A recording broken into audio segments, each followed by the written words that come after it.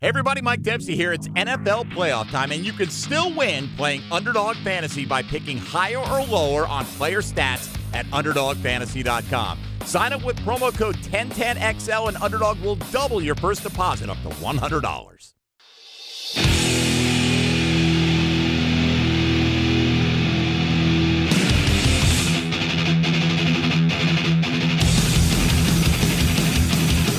Let's go into the night with Rick Ballou on 1010XL 92.5 FM.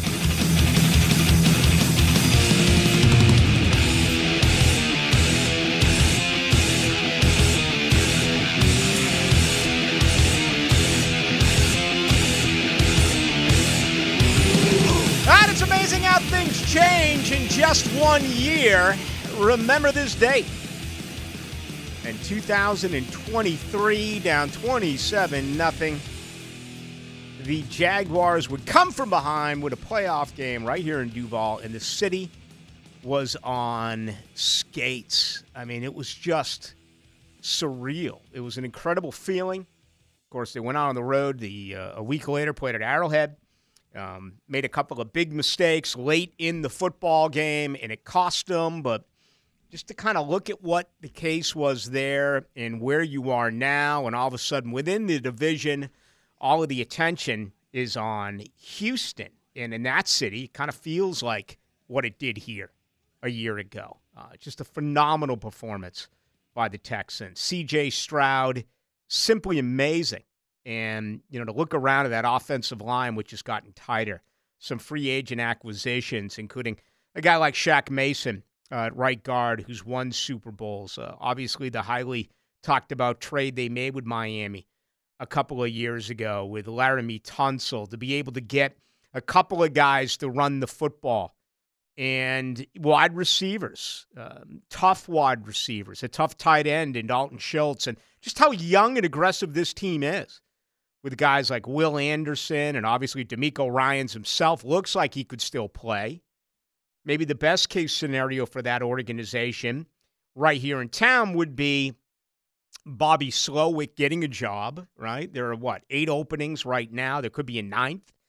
Heck, there could be a 10th if Philly loses tonight in Tampa Bay. Although the word out of Philadelphia is that Nick Sirianni is safe. That could change with a very bad performance. I mean, it's one thing if Dallas was to lose, as they did yesterday. It's another thing to lose the way that they did. They didn't look ready. They didn't look prepared. As a matter of fact, they looked a little bit like Jacksonville in Game 17 during their trip to Nashville. Sure, you can win. Sure, you can lose. But to lose and to look totally unprepared is just awful. And that's the way the Jaguars did look, with the turnovers, the missed tackles, just, really the term of the year. And we got into this last week and got a lot of phenomenal selections from you, the listener. I labeled the 23 Jaguars with one word for me: miscommunication, right? JJ went with regression, and we got a lot of good terms that came in. That can't happen. I mean, 8 or 9 more coaching changes this year in the NFL. On top of that, we've seen some folks who had a long period of stay, 24 years in New England for Belichick, 14 years in Seattle for Carroll.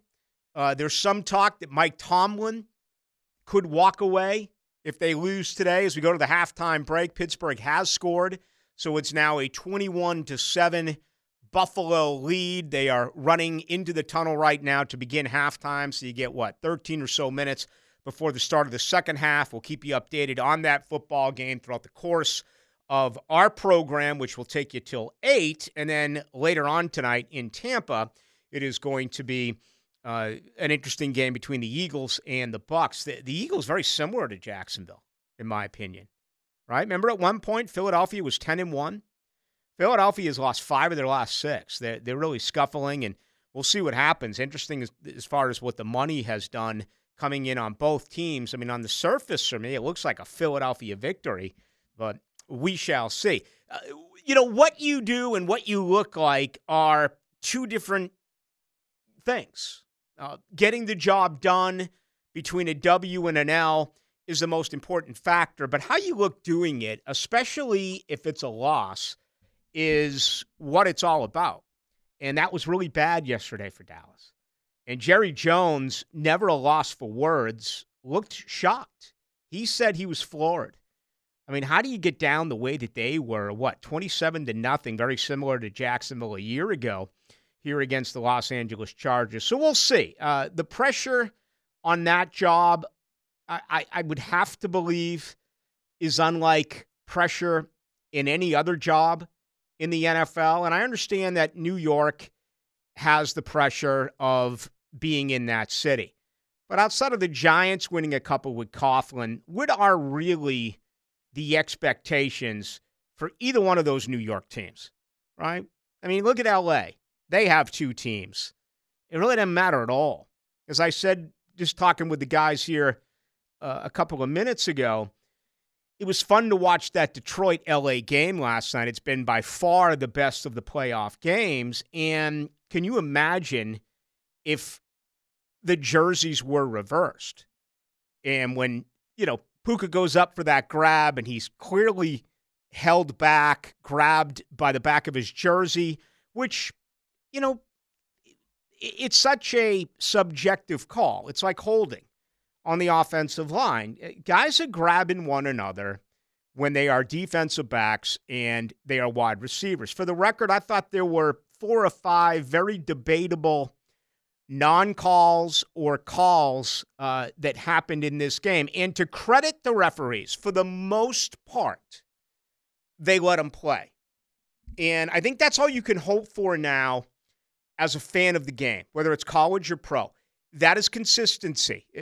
It seems like baseball, even though they're measured with every strike, with QuesTech or whatever the latest is as far as measuring where pitches go, a strike zone is going to vary for every single home plate umpire. And if you're calling a high strike, fine. But if you're calling it in the first and second inning, you better call it throughout the course of the game.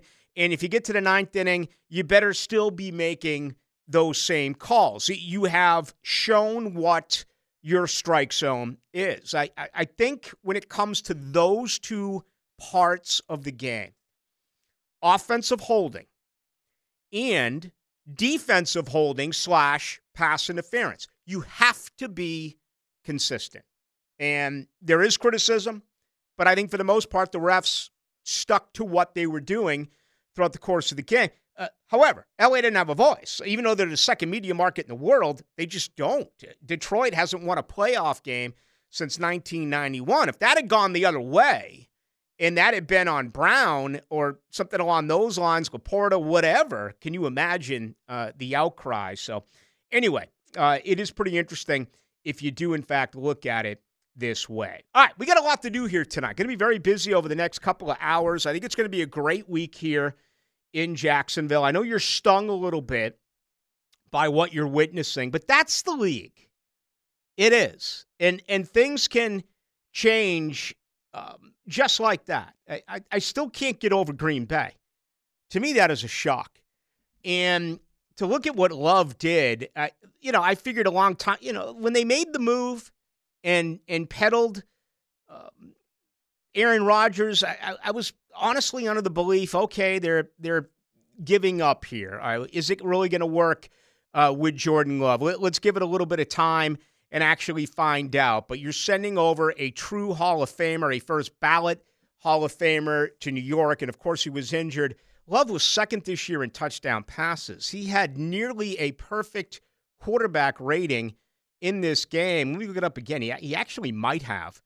Let's see here. A 157.2 quarterback rating yesterday. 16-21 for 272 and 3 touchdowns. So, we've said forever that it's hard for young quarterbacks. Look at this division.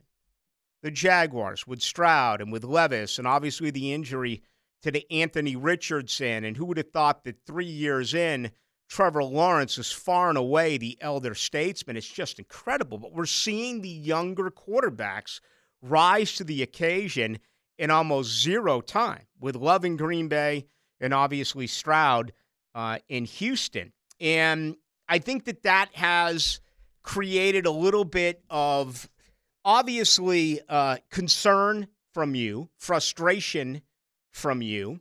And when I look at this football team, I still think it's much better off than it was 2 years ago. I mean, obviously, they had the top pick in the draft and they won 4 games in 2 years. You're not as far off as perhaps you believe you are right here today. But as I will say, and I've continued to say, and I have a feeling I'm going to get into it from one aspect or another almost every single day up until free agency begins and then the NFL draft, this is going to become the most important offseason in Jaguars history. It's incredible. It's decision after decision after decision after decision. You look at the winning teams yesterday, certainly Detroit, and just how tough they are in the ditch, the line of scrimmage. Teams that are mean, teams that identify their coach, and that is absolutely the case with the Detroit Lions. And you feel that way as well in Houston.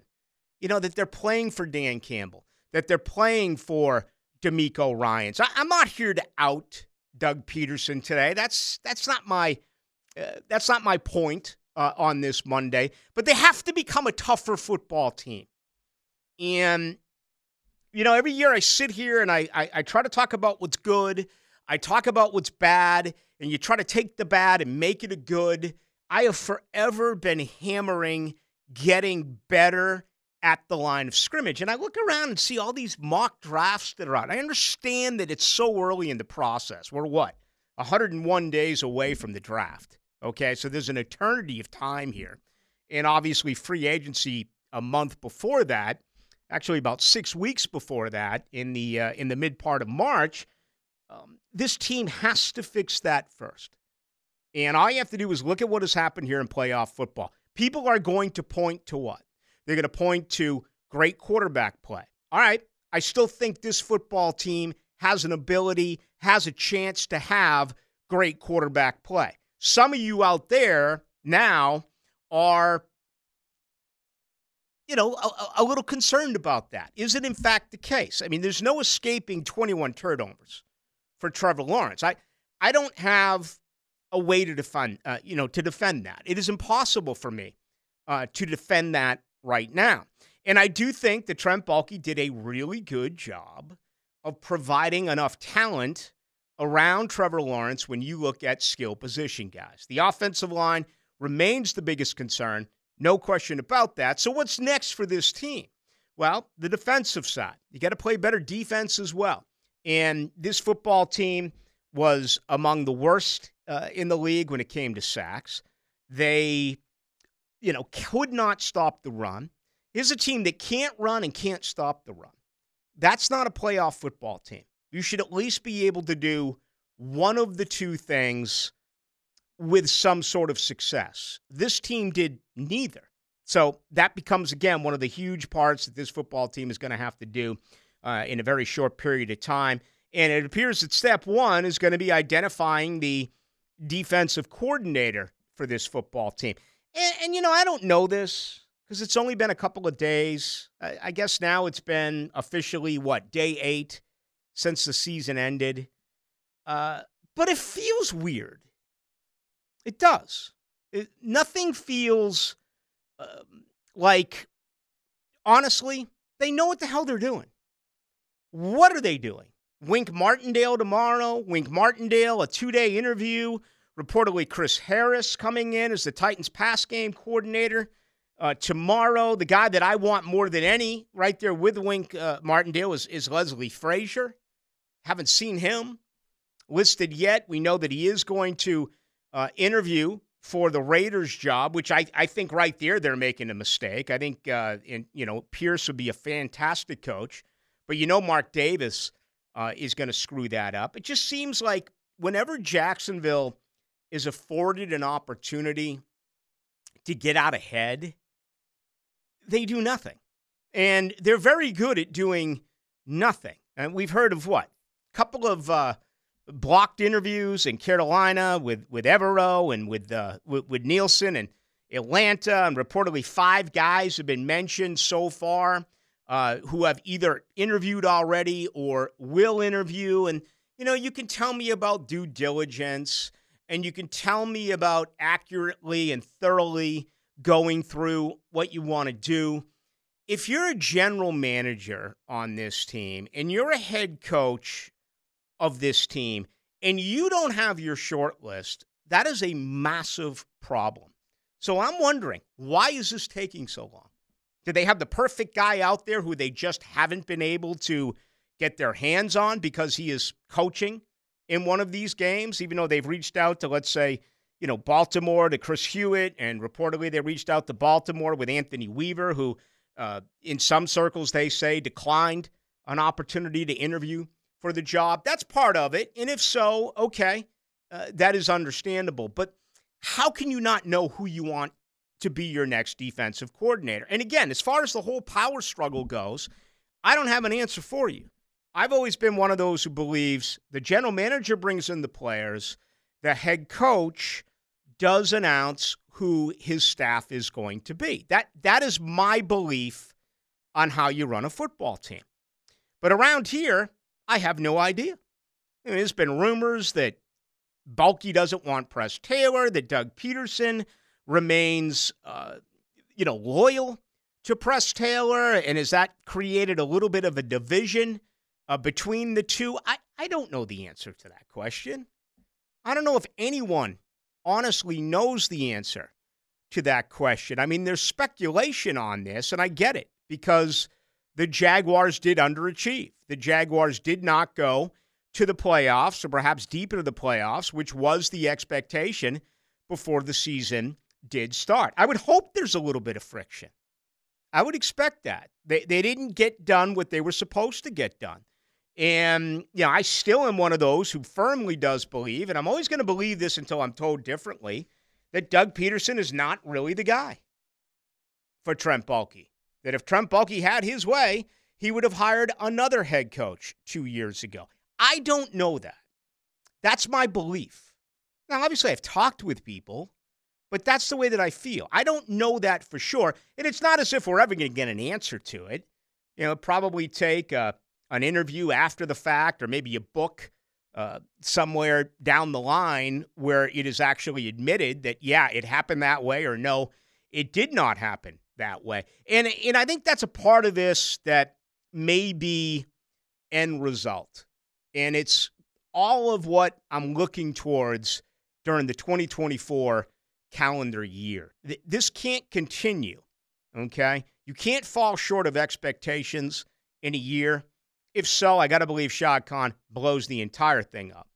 And you lose both your general manager and your head coach, and then you begin 2025 starting over. And it's not like you're talking about a team that just won 3 games.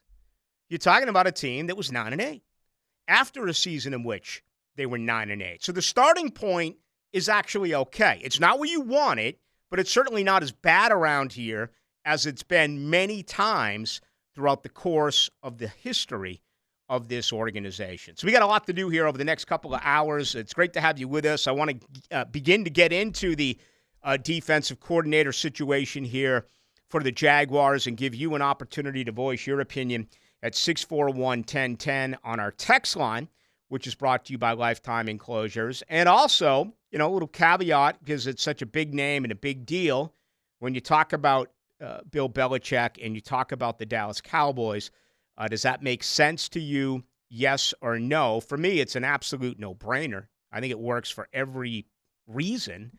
But anyway, we'll give you an opportunity at 641-1010. Again, on our text line, brought to you by Lifetime Enclosures. All right, opening comments are brought to you by Shmunez Vision. I've been with Dr. Neil Shmunez since I got back into town, and it's a family organization out at the beach. No matter what it is that involves your eyes, they are your one stop. Now, the older you get, there are issues with your cornea, right? There can be issues with cataract, and you may be nervous that you need cataract surgery. Hey, that could be the case, but when you go and you see them, you could find out that maybe it's just something that, they can take care of without surgery. There are certainly other remedies that they do have. But if that's where you're headed, this is where they really shine. High-quality medical and surgical eye care with Dr. Catherine Schmunez as well. You're talking about more than 30 years worth of experience. Laser eye surgery is something that's becoming more and more popular. The reason why? Well, you have 20/20 eyesight for the rest of your days. I say it all the time. You're heading home right now at 6:20. Your eyes are fatigued, right? They're not nearly as strong as they were when you woke up this morning. It's like the rest of your body. We often neglect doing what is best for us when it comes to our eyes, and it amazes me. I don't want you to be a part of that anymore. Go to Schmunez Vision or schmunezvision.com. You can check them out online to see everything that they do offer. Again, a family organization, and it's one that I would love to see you become a part of. Go to schmunezvision.com. Care you can see. All right, we've just begun the third quarter. Let's see, Buffalo a 3-and-out, so they are punting. 13:30 to go in the third quarter. The Steelers scored last in quarter number 2, so it's 21-7 Pittsburgh, and a pretty decent return here or 21-7 Buffalo, a pretty decent return here by Pittsburgh. They're going to begin at their own 40-yard line, so this looked like this had blowout written all over it. It appears we could have a game, 21-7 right now, Buffalo over the Pittsburgh Steelers, but Pittsburgh does, in fact, have the football. Keep you updated on that, and we got much more to do right here on a Monday edition. It's great to have you with us on Into the Night. Into the Night with Rick Ballou on 1010XL 92.5 FM.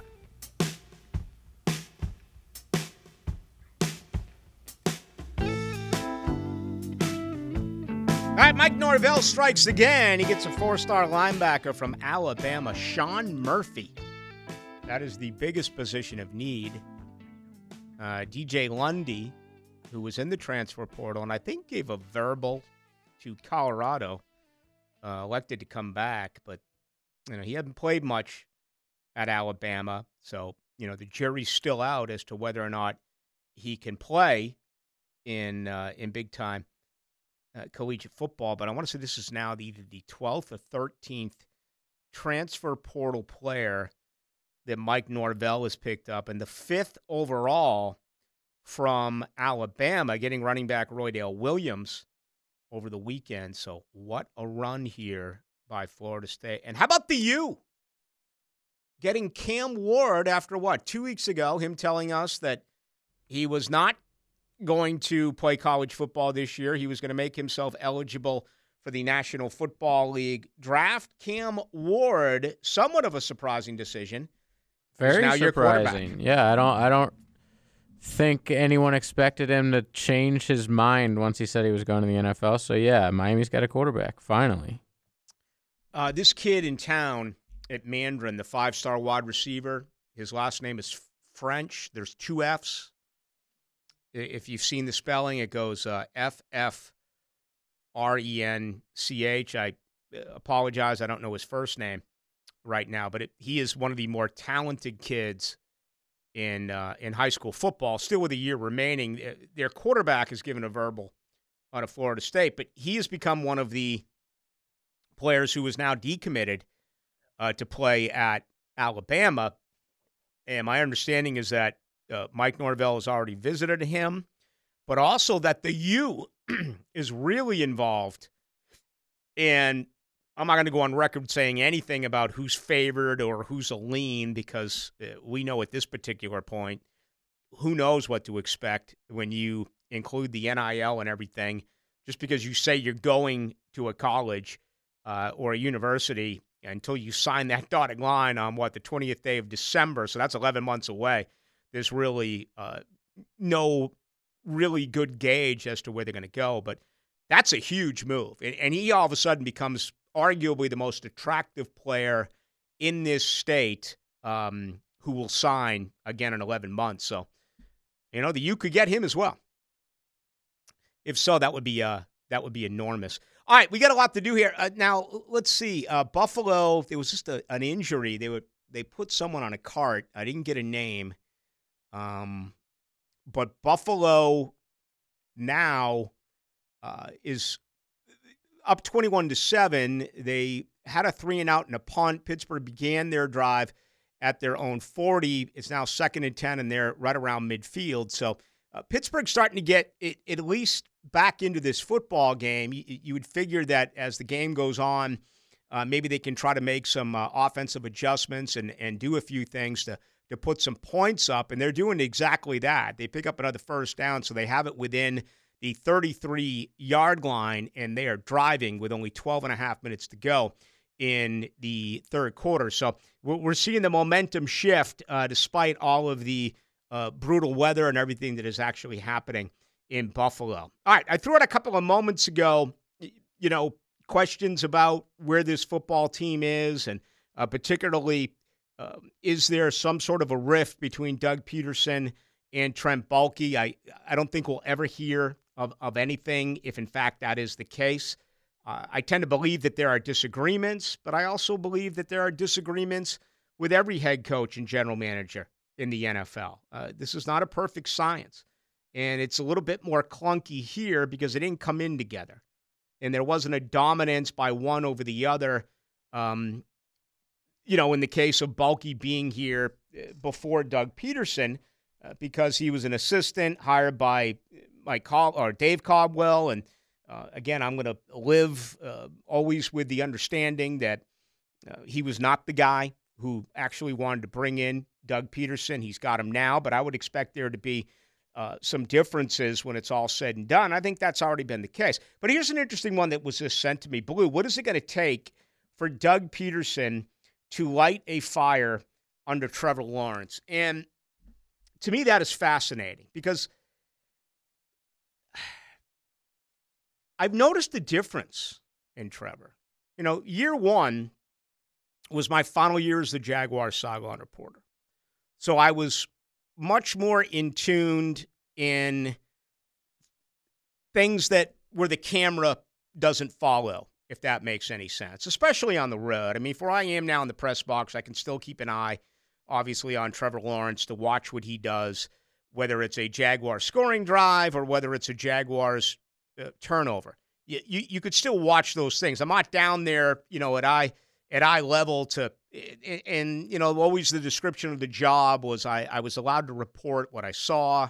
I was never allowed to report what I heard, but I always heard stuff. I mean, I heard incredible stuff the 8 years that I was down there. And so, that helped me form an opinion, even though I didn't report it, if that makes any sense to you. In year one, Trevor Lawrence, I don't want to use the word timid, but he was a rookie. And, of course, the entire situation was a disgrace with Urban Meyer. But there was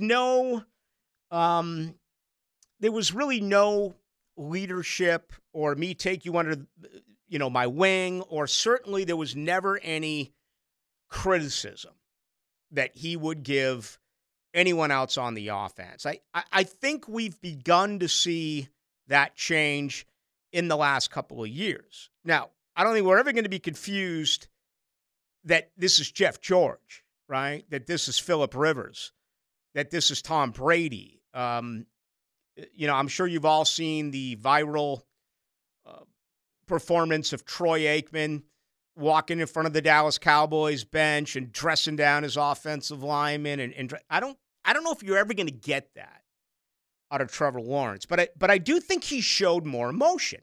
Okay, whether it's with referees, whether it's complaining about calls, whether he's getting on guys to run the right route or they're not running the right route.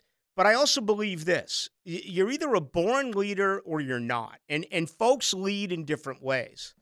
I just don't know if Trevor, even if he's here for 8, 10, 12 years, if he's ever going to be a Mark Brunell type a leader, if that makes sense. Brunell would yell and do all that type of stuff. It feels like we get a little bit of that under Trevor. So I don't know if it's the head coach's responsibility to force that out of a player. They have to do with what they're comfortable with most. I have always believed that you can't long-term change work ethic, right? You could fake it. And I'm, business owners driving home, I don't care what type of company you own. moms and dads with your kids, you know it. You know the ones that'll do their homework. You know the ones that'll brush their teeth and get ready for bed. And you have your other son or daughter who you got to get out of 4 times. Did you brush your teeth yet? Did you do your homework yet? Everyone's wired differently. And, you can threaten them. You can ground them.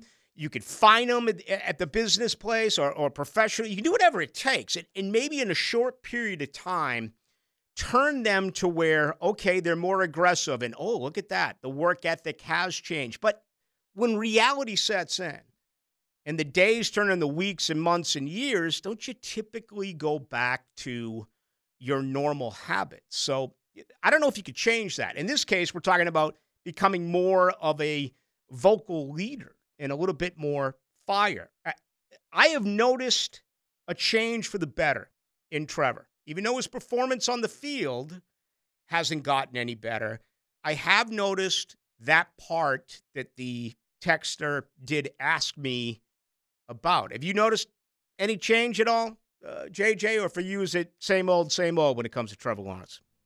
I thought he was starting to think he was one of the better quarterbacks in the league this year, and he did the whole, I'm checking receipts or whatever.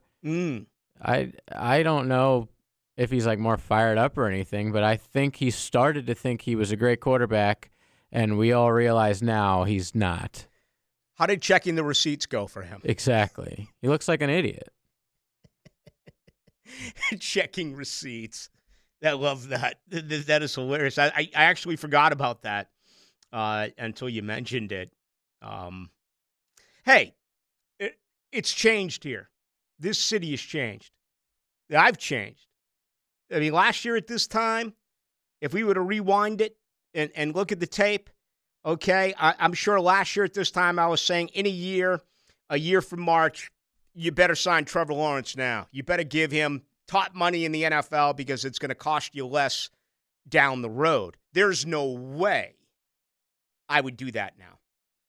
And I also believe that Trent Baalke's not going to do that now for this very reason. There has to be pressure on Baalke, okay? Unless there's something going on with him and Shad that we just don't know about, there has to be pressure on Baalke where he is saying to himself, we have got to turn the corner this year. All of a sudden in Jacksonville, and this is nice to know, that 9-8 is not good enough.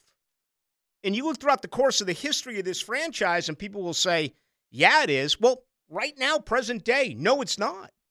9-8 is not good enough. Missing the playoffs isn't good enough. I think the best case scenario of this past weekend is, let's say Jacksonville played and lost. This season would have been termed again by so many a success. Some are still defining a 9-8 season, a winning season, a success. You're not. Jaguar fans are not, because your expectations were higher. Us in the media, we fed that to you. We absolutely gave it to you each and every way. This is a playoff team. This could be deep into a playoff team. Heck, 6 weeks ago, talking about the number 1 seed, talking about a bye. And then everything that just possibly could go wrong went wrong. So that's really the silver lining out of all this. And I think it's going to affect the way that Trent Baalke builds this team.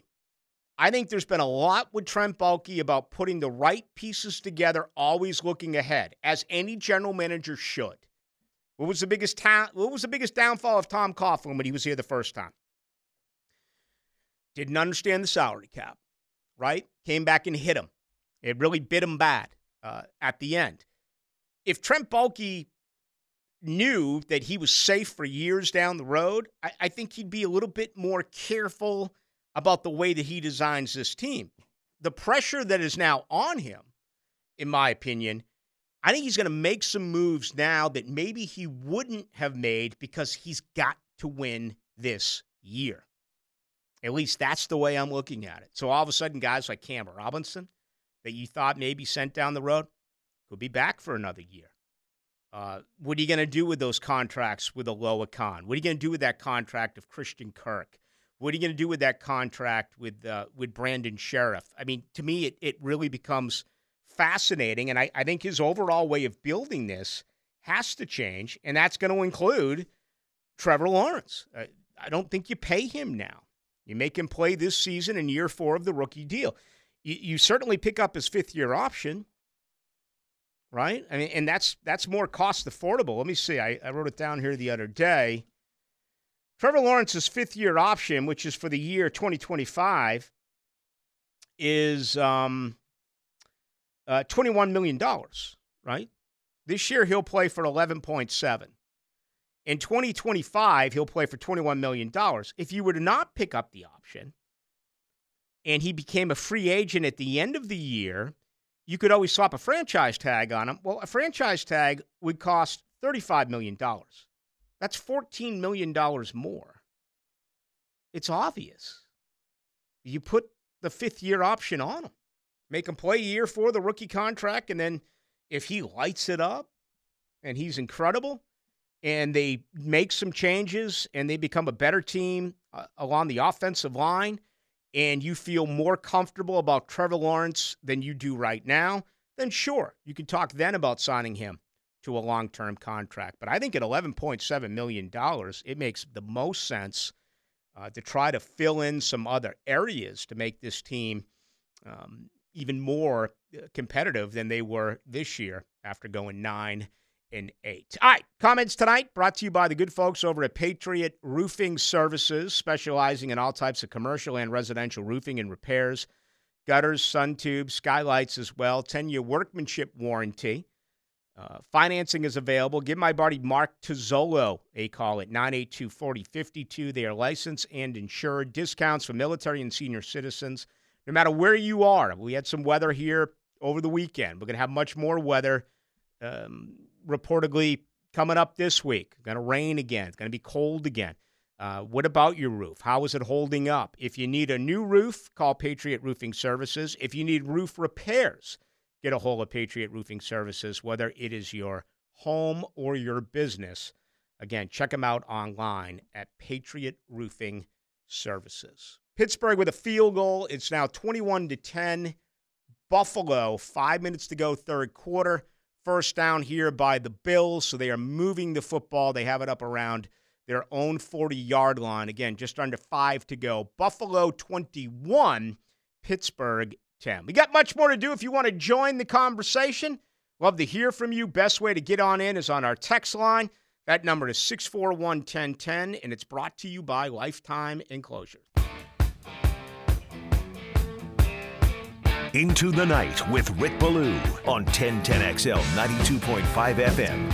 3 minutes, 23 seconds to go, third quarter in Buffalo. The Bills up 21-10 over the Steelers. They are driving 1st and 10 at the Steelers' 30. The home team so far, winners in Houston, Kansas City, and Detroit. Of course, Green Bay took care of Dallas and Jerry's World, just clobbering them, 48-32. If you didn't watch the game, it was that final score doesn't really indicate as to what took place. That was all Green Bay from the very beginning on, just clobbering the Dallas Cowboys. How about Puka in L.A.? The 5th-round pick, selection number 177. I've received a few today that are saying, how did they miss on Puka? Well, guess what? My guess is that all 31 of the other NFL teams, local hosts doing radio or what have you, are getting this question today. This was a mess. This was a miss by all 31 teams not named the Los Angeles Rams. Yeah, I don't know if I guess the Jags probably missed on him a little bit more than other teams. They had a little bit more opportunities with the amount of draft picks they had. But yeah, this wasn't a household name. I expect him to be good for here on out, though. I don't expect him to be like one of those shot in the pen, whatever the saying is, but like a one-hit wonder type guy. I think this guy's going to be good forever. Who's he remind you of? He's got a little bit of Edelman, but he's bigger. I mean, this guy's big. He's 6'2", 200, I think he looks a lot like who he plays with. What's his name? The white guy for the Rams. Oh, Cooper? Yeah, Cooper Kupp. Yeah, I was thinking of that yesterday. I was like, who is this? I mean, every guy we watch play, we can compare, but he doesn't wow you with his athleticism. No.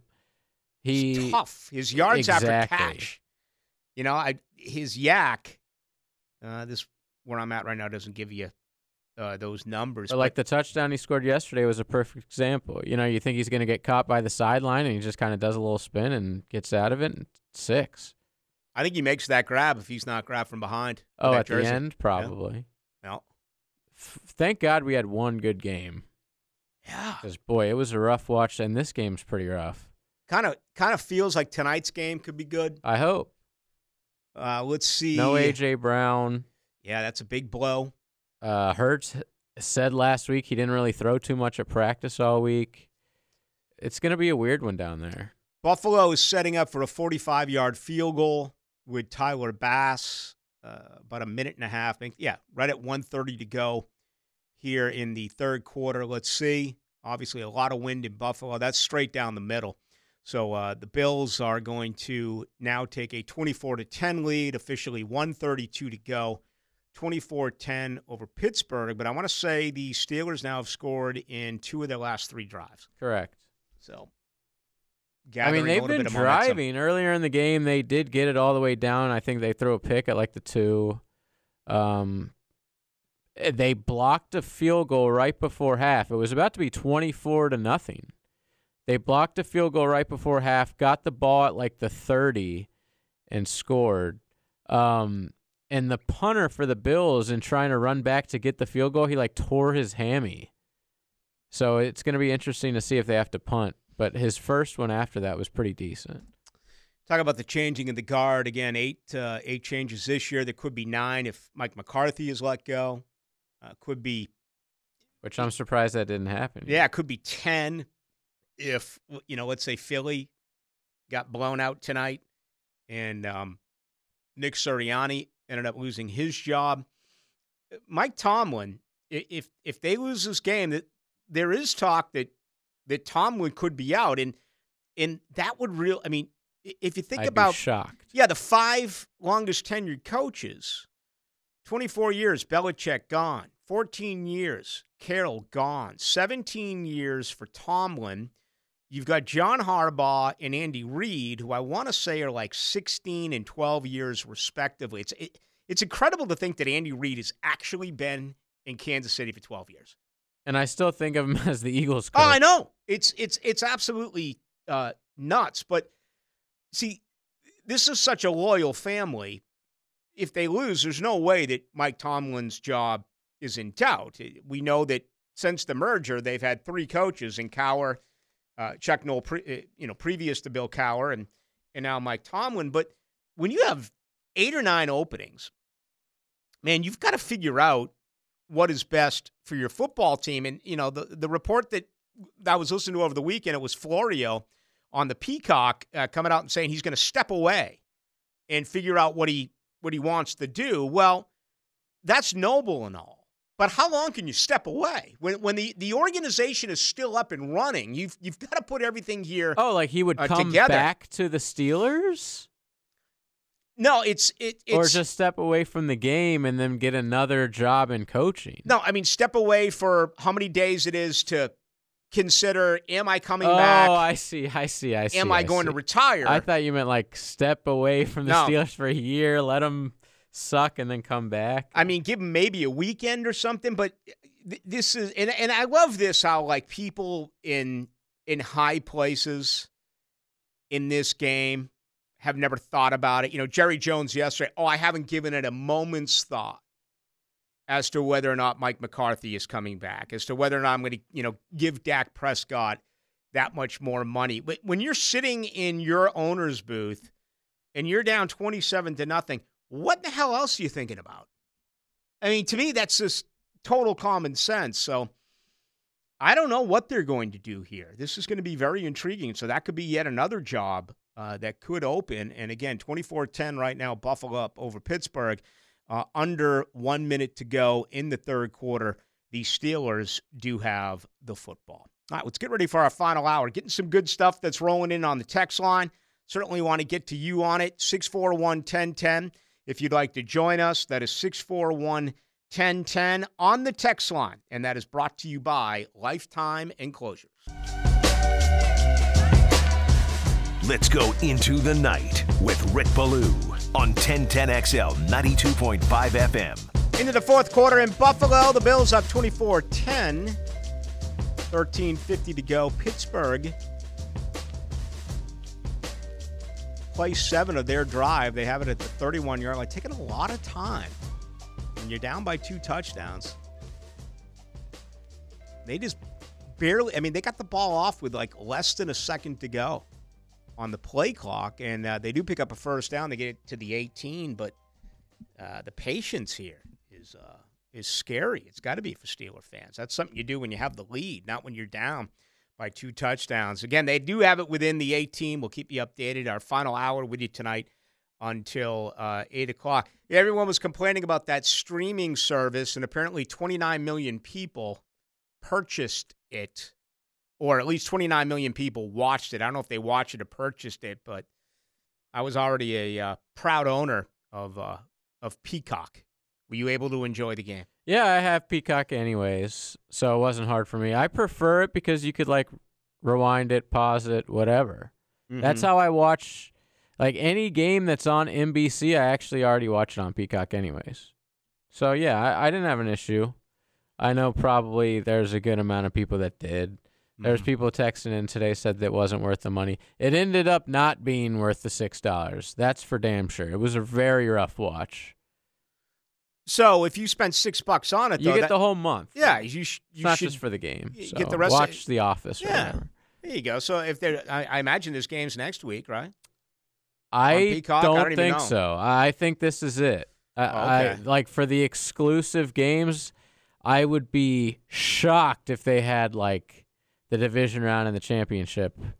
I think this might have been just hey, we got 6 games. Let's put one on there and one on regular NBC. Let me look. Next week, it looks like it's just in NBC next week. Pickens couldn't haul Lions versus to be determined. Rudolph just threw a great ball to Pickens. George couldn't hold on to it in the corner of the end zone, so that would have made it a 7-point game. A lot of complaints over the weekend. Tirico's great. No one's going to argue that. But Garrett got lambasted. As he always does. The folks were upset that it wasn't Al Michaels. Al did it. Go back and watch last year's Jaguars game. No enthusiasm at all. Al Michaels is on Mount Rushmore, one of the greatest broadcasters of any lifetime. But he acted disinterested. He complained way too much, and they just said, forget about it. Some folks are upset about that. But, it is what it is. Garrett, really, I didn't mind him as bad, probably because Collinsworth drives me crazy. I think we're in a great era of broadcasters, analysts, not as much. I was about to say, he doesn't really give me much. Collinsworth loves everyone. Yeah. And, I can't do the Herbie. Dr. Herbie gives me nothing in the NFL. Okay? I'm not a fan of Dr. Herbie because I think he's a total sellout, but he does know the game of college football. Tony Romo, I never understood. Tony Romo, to me, is like you're in a bar and you give a guy next to you a headset and you just start chumming it up. It feels like he's unprepared, but he's with the best of the bunch with Jim Nantz. I think as far as play-by-play guys, this is one of the great eras that we've ever had. The young Iron Eagle's son got rave reviews. He's only 26 years of age, and it felt like he had been doing it for quite some time. And then, you look at Nance and you look at Buck and you look at Tirico and Burkhardt. You got some really good play-by-play broadcasters. I don't feel that way, though, however, about the analyst. I think there could be definitely an upgrade there. By the way, Iron Eagle was doing the radio broadcast. Pittsburgh just scored, by the way, 17-24. Woo! He was doing the radio broadcast of the same game that his son was doing the television broadcast for. Yeah. Proud papa moment, I'm sure. Yeah, and, I saw – listen, we know the streets of Twitter are brutal, and, I heard a lot of nepotism and this and that. Okay, sure. But if you're good – He's good, though, yeah. I mean, if you're – I don't care how you got the job, as long as you're great at it. Right. I'm happy. I was in Chicago when the youngest of the Careys was there before he moved over to Atlanta. Skip. And you'd hear it there. You'd hear it with Joe Buck and, with Jack Buck. It absolutely, they have a massive advantage, a huge advantage. Excuse me. And dads do that to their sons and daughters in every form of business. It doesn't matter. And it certainly does include broadcasting, but you have to be good at it, right? Like here's what I don't get. I don't get the Jack Collinsworth. Seriously, what is he bringing to the table? Jack Collinsworth. I think Dungy's fine on the sideline. I think Rodney Harrison is fine. That is a definition of nepotism. All right, so there's one that I will absolutely agree with you on. All right, as JJ pointed out, we got a football game in Buffalo. Touchdown for the Pittsburgh Steelers. So it is now 24-17, 10:32 to go. And it just feels like Buffalo hasn't been able to do anything in the second half. They had a 21-7 halftime lead. They were up 21-0 in this game. So Pittsburgh has scored 17 points compared to Buffalo's 3 points since late into the second quarter. 10:32 to go. Again, we'll keep you updated on this game. Of course, coming up tonight at 8:15 as well. A lot of money coming in today on Tampa Bay. Philadelphia was somewhere in the neighborhood of a 3-point favorite. I'm looking right now, the very latest 2.5. We know A.J. Brown is not going to play. The total's 43.5. Philadelphia at Tampa Bay. Total meet leather in that one coming up tonight at 8:15. So certainly do look forward to that game. Caleb Williams announced that he is coming out. Today was the final day to do that. We saw J.J. McCarthy announce for Michigan. We saw Blake Corum announce coming out of Michigan. For what it's worth, Jim Harbaugh reportedly today visiting with the Los Angeles Chargers. Okay, I believe he becomes the first coach to interview there. The Rooney Rule is obviously in place, so don't expect a Jim Harbaugh announcement of his hiring tonight or tomorrow. The NFL obviously is all over that, so that'll be very interesting. But I'm wondering where this is going to end. We saw Mike DeBoer to Bama. We now see Jed Fish going from Arizona to Washington. If Michigan does lose Jim Harbaugh, do they just promote from within with Sharon Moore?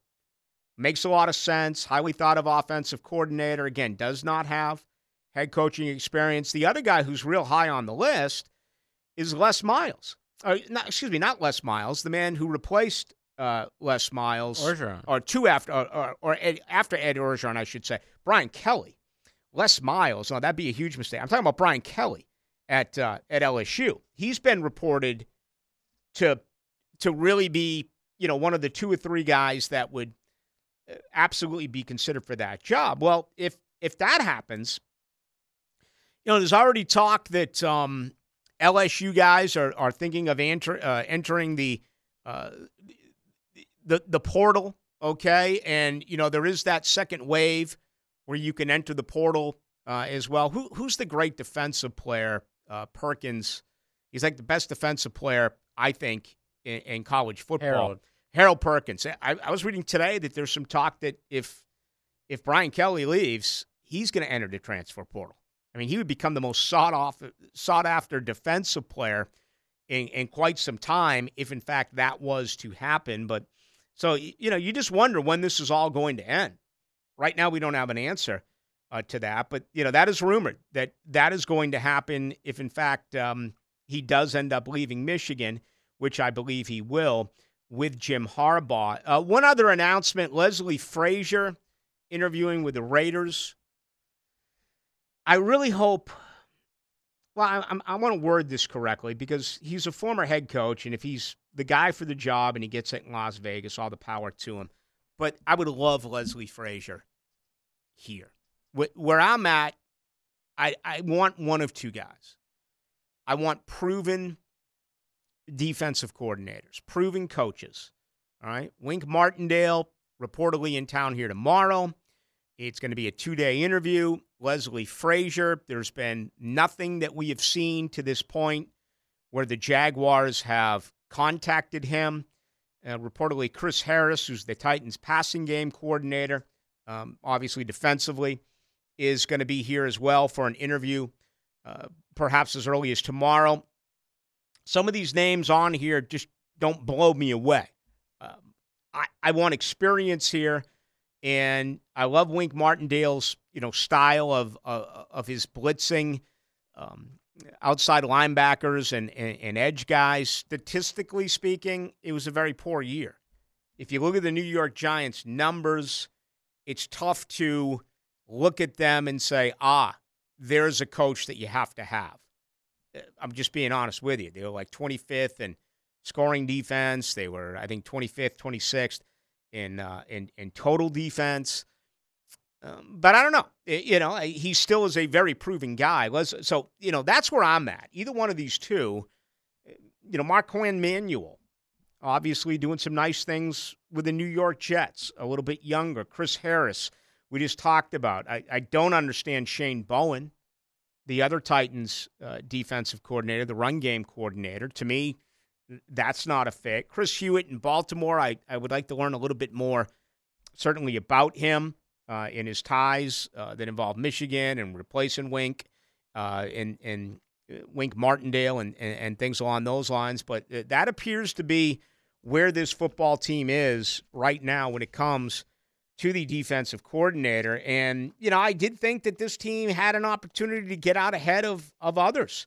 Joe Cullen's a name that has been mentioned. We haven't seen him anywhere.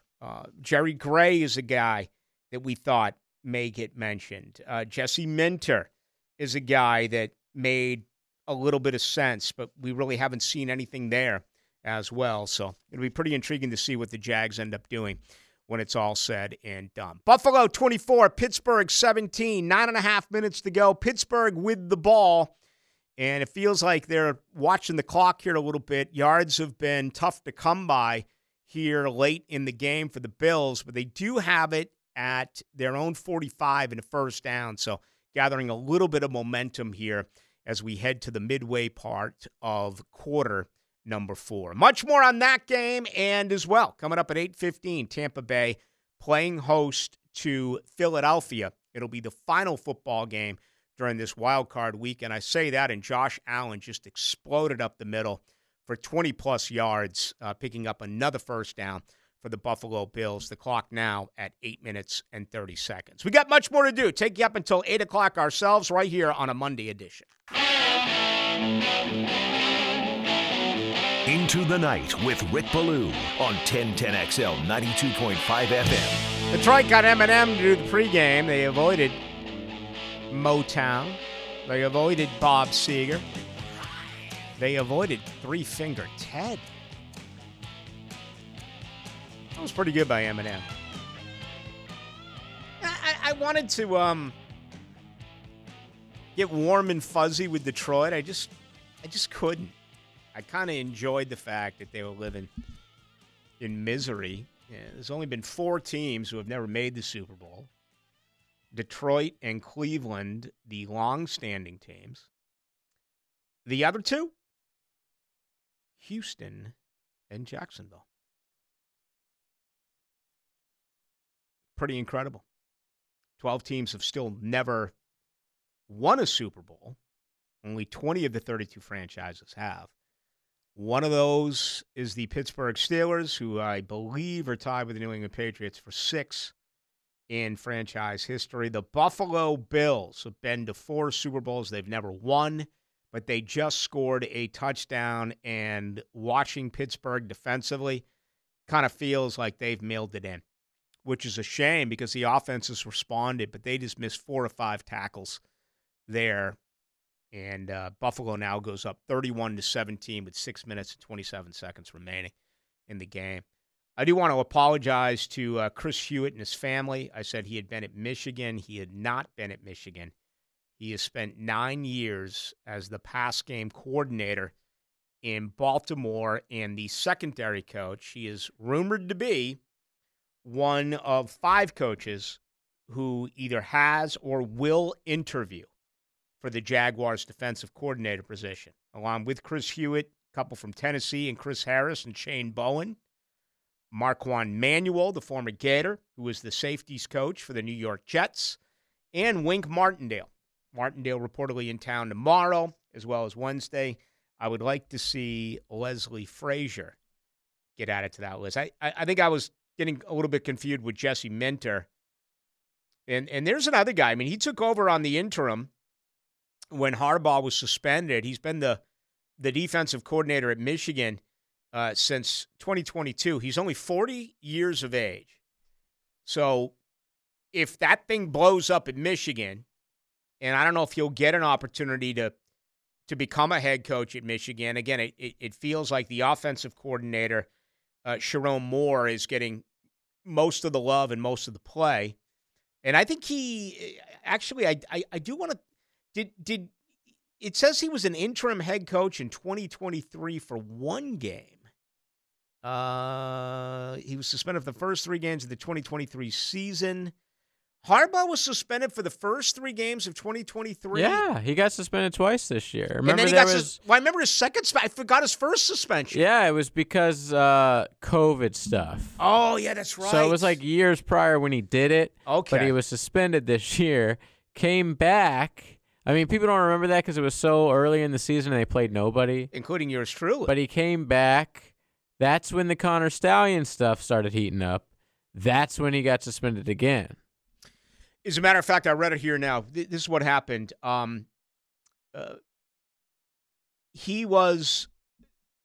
Jesse Minter was an interim for 1 game. Mike Hart was an interim for 1 game. And Sharon Moore was an interim for the 3rd game. But I believe Moore also was the interim coach during the 2nd suspension for the Ohio State one. Yeah.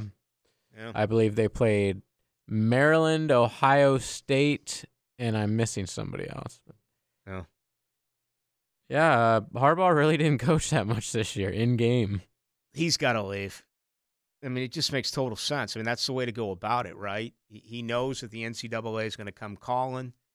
He'll probably just wait for all the positions to open up. Like the Chargers he knows the Chargers aren't going to hire anybody without interviewing him first.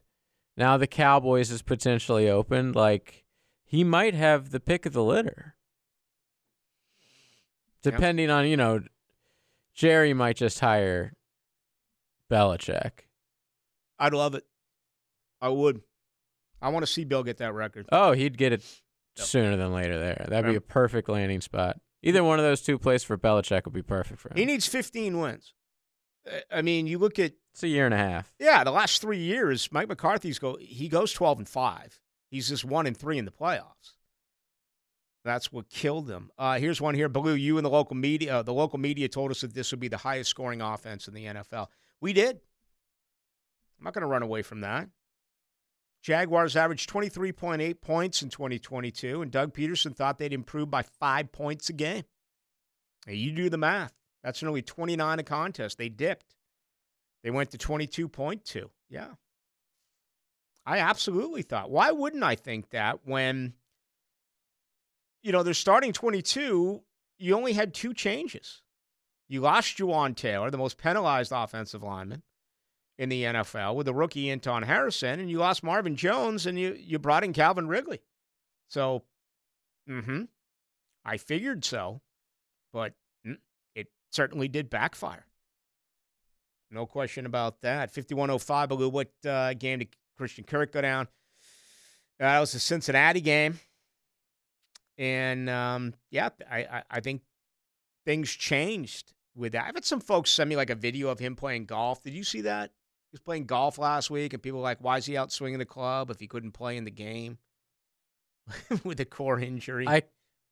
It's probably a completely different thing. Yeah. You know, like being tackled is probably part of it, not just his ability to move around. You know, golf, it's not exactly the same. I saw people going at Agnew, too. Like, Jags fans are pissed, dude. They're just over it. Agnew tweeted out this weekend, which he shouldn't have. I mean, just shut up and go somewhere. Like, what did he tweet? I missed it. Just something, you know, like, oh, I wish we were in the playoffs, or like, it sucks watching the playoffs without us in it, or something, you know, not mean, but just like, dude, Jags fans don't want to hear about how you blew an 8-3 record and you're not in the playoffs. So someone tweeted at him like that, basically what I just said, and he's defending himself, saying, "Well, it's really hard to win in the NFL. Like, you're not gonna win. Just don't say you're not gonna win on social media. I mean, just don't even respond." No one wins on social media. But he's a former Jag. He's not coming back. Yeah. They can't afford to pay him. They got too many other things they got to do. And he's a risk, injury-wise.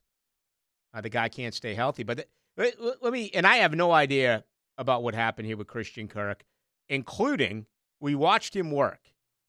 And maybe he felt he could go, and they said, we're holding you out.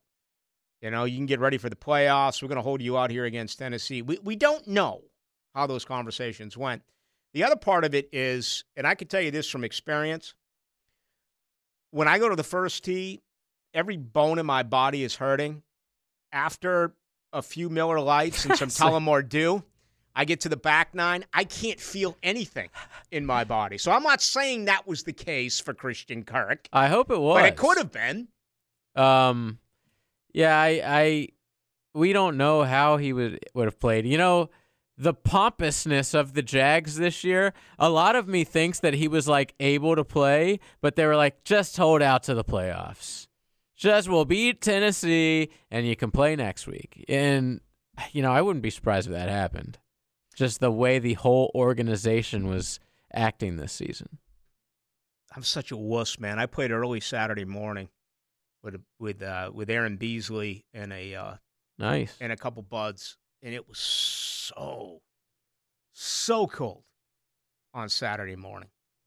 And you know, I actually stopped by the liquor store and it wasn't open because I had like a 9:20 tea time, and I wanted to get a bottle of Bailey's as I left my truck, and my girlfriend and her friends were out, so she came by and picked up my truck. Again, I absolutely, on days that I don't work, I absolutely drink on the golf course, but I do not drive. So I wanted to get a bottle of Bailey's and go with the coffee and do all that good stuff, but I couldn't. So I did the Bloody Marys, and then I started drinking some beers, some lights, and after that we went to a watering hole and watched.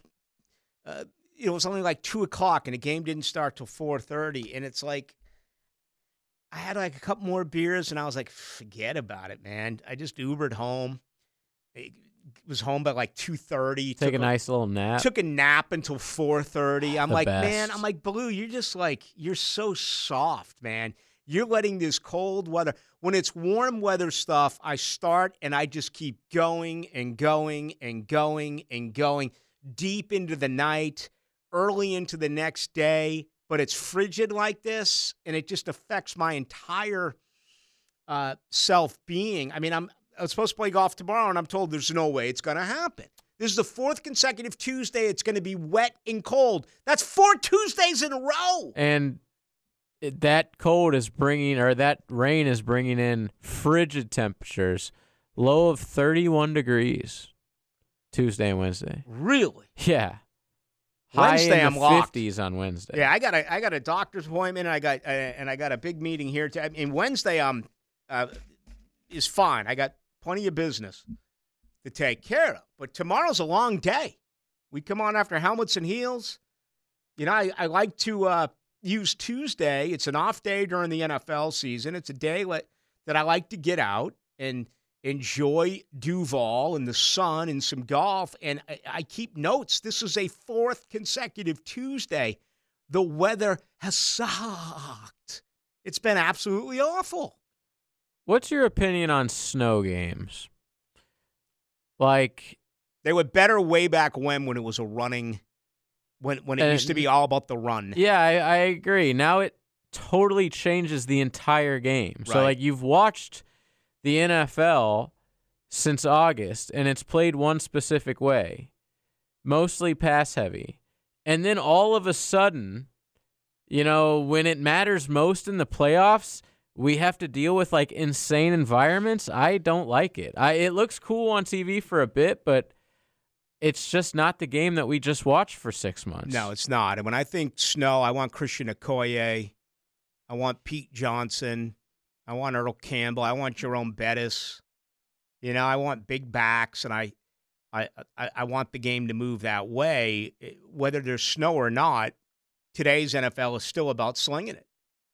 And you would think that in that type of atmosphere, it would affect everything. It does not. They made a huge deal about this in Buffalo. There's no snow at all. None. Not on the field. No. Yeah. I mean, every time I look up now, whenever Buffalo scores, snowballs are being thrown all throughout the stadium in the stands. And, they paid literally hundreds and hundreds of Bills fans, like $20 a pop, $20 an hour, to show up and shovel the snow within the stadium. So I guess it was a pretty intriguing process, but it ended up working out for them. Next week, looks like it'll be Buffalo at home against KC. That's the first road playoff game in Pat Mahomes' entire career. Nuts. It's absolutely crazy that is the case. I mean, that is absolutely crazy. So playoff games we know so far, it's going to be the Texans. Wait a minute. Playoff games we know so far, Green Bay is at San Francisco. That's the only one locked in, but I'm just assuming Buffalo is going to pull this off. They're up 2 scores, and they have the ball with 2 minutes left. Uh-huh. Okay. So Buffalo at Kansas City. No. Kansas City at Buffalo. Yeah, Kansas City at Buffalo, the first ever road game for Patrick Mahomes. Okay. And that would mean the winner of tonight's game goes to Detroit. So It's either going to be Tampa Bay or Philadelphia. All right. I wonder if Taylor Swift's ever been to Buffalo. Seems like a place she probably wouldn't perform at. That I don't know. So Baltimore would get Houston. Yeah, that's already locked. So there you go. Man, after tonight, we're down to 8 games. We've got 9 games remaining. 2-minute warning here. So this game is going to end in just a couple of minutes. And it is going to be the Buffalo Bills moving on to the divisional round. It looks like they will take on Kansas City. And again, it will be Houston visiting Baltimore. Baltimore coming off the bye. San Francisco coming up off the bye. That's the only point spread I've seen that has been released so far. San Francisco favored by 10 against Green Bay. That is actually going to be an 8:15 start on Fox on Saturday night. The first game is scheduled to be at 4:30 on Saturday. That will be Houston in Baltimore at 4:30, and then we need the official times for Sunday, but it looks like it's going to be 3 o'clock on NBC on Sunday. Detroit will play host to either Tampa Bay or Philadelphia, and that leaves us with what? What are the other 2 games? That would be 6:30 at night, Buffalo playing host to Kansas City on CBS. So there you have it. ESPN, Fox, NBC, and CBS. So it doesn't say Peacock here.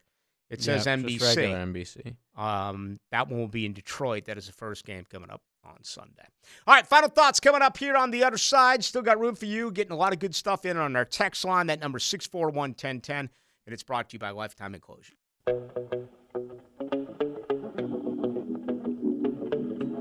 Into the Night with Rick Ballou on 1010XL 92.5 FM. 20 seconds to go in Buffalo. The Bills are going to advance to the divisional round. They're going to play host to the Kansas City Chiefs. They're up 31-17. An update from Paris, as we were talking a lot about gratuity last week, and a lot of you got involved in the show. My daughter now 3 shifts in as a bartender at a Scottish bar. I had to remind her that she's got some Scottish Irish in her from my mom and her family, Cutter, which is Scottish Irish. But she worked from 7:30 to 4:30 a.m. on Saturday night. And she told me she got 35 euros. All right? So that was interesting. She said she worked yesterday and got only 12 euros. So she says no one tips over there except for visitors from the United States of America. They don't know enough. And they do tip. I thought that was pretty intriguing stuff.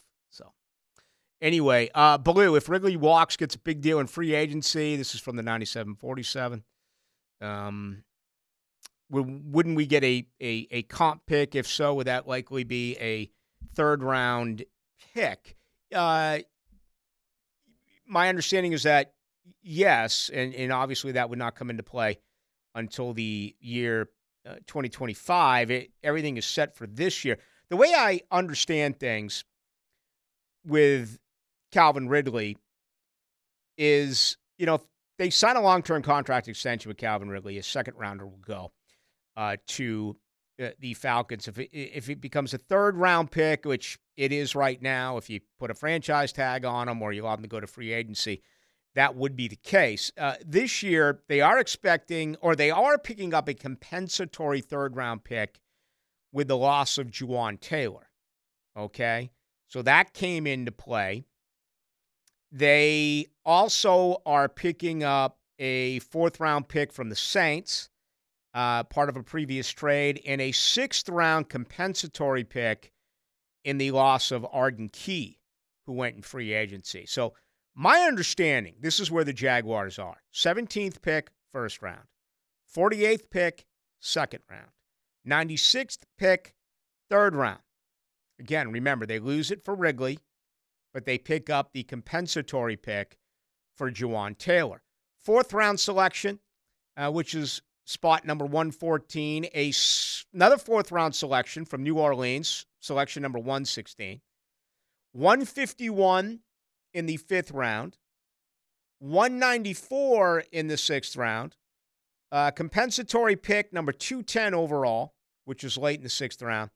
And then seventh round picks 233 and 256. So that is where the Jaguars select with the upcoming draft. And really the only concern that anyone should have at this particular point is what is going to end up happening with Calvin Ridley. As I said a little bit earlier, I think a lot of these things are going to make more sense now for Trent Baalke to try to get done to win this year. I believe that. I think the pressure is going to be on him to get things done immediately in the 2024 season. I have to believe he enters the year on the hot seat. I don't know that for sure. That is just a belief. Now, today's takeaways, brought to you by Key Buick GMC, where our family dealership has been helping families buy vehicles for over 50 years. All right, so how about the NFL today on this Monday, Martin Luther King Day? Many of you had work off, and hopefully you enjoyed the holiday, and you enjoyed it for all of the right reasons. We are down to one game remaining during the wild card playoffs. That is coming up in about 35, 40 minutes or so. That'll be in Tampa. The Buccaneers will play host to the Philadelphia Eagles. But it has now gone final in Buffalo, okay? And it is the Bills, a winner. The final is in 31-17 for Buffalo. So they do move on, and they'll play host to Kansas City next week. Is this the end of the road for Mike Tomlin? There's been some speculation. I obviously don't know either way. My guess would be that he returns. He's never had a losing season in Pittsburgh. But then again, I didn't think Pete Carroll would be out of a job. I kind of figured that it would come to an end for Bill Belichick. So we'll see what does take place. Right now, there are 8 openings in the National Football League. There could be a 9th with the Dallas Cowboys and Mike McCarthy. Again, very successful throughout his career. He's 42-25 in Dallas, but only 1-3 in the playoffs. And then, of course, really anything can happen tonight in Tampa. The word out of Philadelphia is that Nick Sirianni is safe, but they went from 10-1 to losing 5 out of their last 6. So who knows what to really expect. A.J. Brown's not playing tonight. Jalen Hurts is far less than 100%. They lose this game. Could they make a change there in Philadelphia? So it's going to be an interesting Tuesday and Wednesday. No question about that until we get ready for the divisional round of the playoffs. And it's going to be Game 1, Houston at Baltimore, 4:30 on Saturday. Green Bay at San Francisco will be the night game coming up on Saturday as well. Obviously, that is in San Francisco, where the 49ers enjoyed the bye. The winner of the game that's going to go on in about 30 or so minutes between Tampa Bay and Philadelphia, the winner of that game will go to Detroit, and that'll be the first game played Sunday at 3 o'clock. And then the final game of the divisional round of the playoffs will be at 6:30 on Sunday night. And again, it'll be Buffalo playing host to Kansas City. As JJ pointed out, That's the juicy. first ever road playoff game for Patrick Mahomes. It's probably Which like is his just incredible. 6th playoff, by the way. Yeah. Outrageous. And a guy who's played in like every single round of every single playoff. Incredible stuff. No doubt about it. Hey, over at Key, go by and visit them tomorrow, right across the street from Tinseltown. That's Southside and Gate, proud owner of the Key GMC Sierra truck, which I absolutely love. The GF does have as well a Key Buick Enclave. Just mentioned my oldest daughter, Ainsley, who's now in Paris. A few years back when she was in high school, I did get her a used car from Key. So no matter what it is, great incentives and a vehicle there for everyone. Plenty of brand new 23s that are still on the lot. Obviously, brand new 2024s that are on the lot. So head by there. As for Derek O'Brien, the good folks over at Key Buick GMC. Now, the 2-minute drill, brought to you by Tire Outlet. Tire Outlet is now hiring. Visit TireOutlet.com/careers. Equal opportunity employer. Packer Nation is up. We begin another week. How you doing? Good. We now have the divisional round, at least in the AFC set. You know, I love the wild card, super wild card weekend, and I understand with the postponement or the cancellation due to the blizzard in Buffalo. But here we are Monday night, and the Houston Texans are playing Saturday at 4:30, and they just 5 minutes ago found out who they're playing. So now we know it's going to be Houston and Baltimore in less than 5 days. It really is, and it's amazing how things can change in 1 year, isn't it? I mean, last year at this time, euphoria and the comeback and an opportunity to go to Kansas City. Now it's all of a sudden people looking at each other. They don't know who to blame or what's next. But, I kind of conditioned them tonight. It's not as bad as it could be.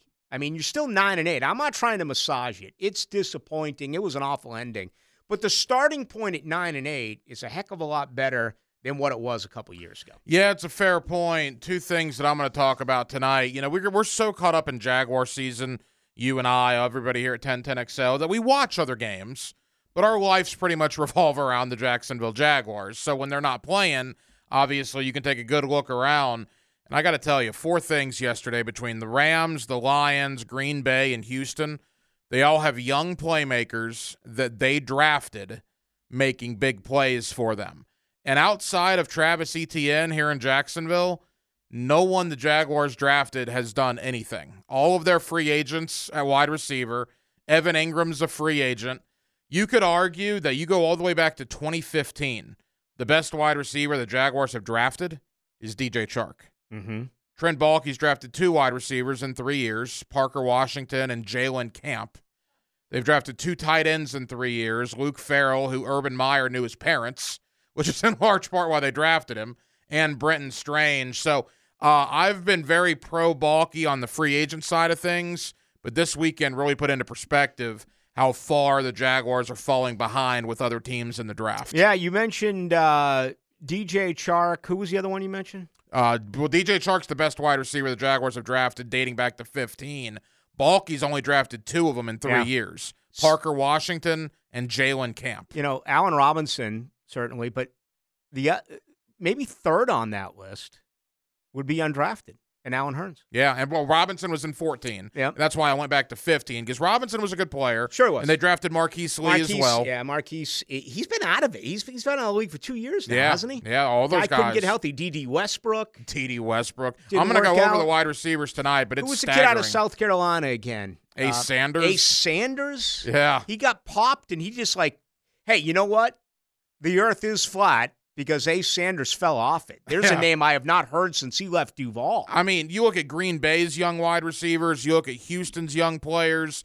L.A., obviously, Puka Nacua is a 5th-round pick that he is just a stud. Jacksonville doesn't have that, and that was very concerning to me watching those games yesterday. All right, you got that coming up. What else? Yeah, we're going to talk a lot about that Monday Night Coaching with Campo. Dave Campo joins me. Mike DeRocco, ESPN.com will stop by, and a little college ball with our buddy Mike Huguenin coming up in the 9 o'clock hour. All right, sounds good. Hacker Nation coming up. We'll keep you updated as well on the nightcap. That'll be down the road in Tampa. They play host to Philadelphia. The winner does move on, and they'll get Detroit on the road next week. That'll do it for us. I don't check the text line now that the show is over. If you want to get a hold of me, you can do it on Twitter or X. Same deal, right? Ballou 1010XL.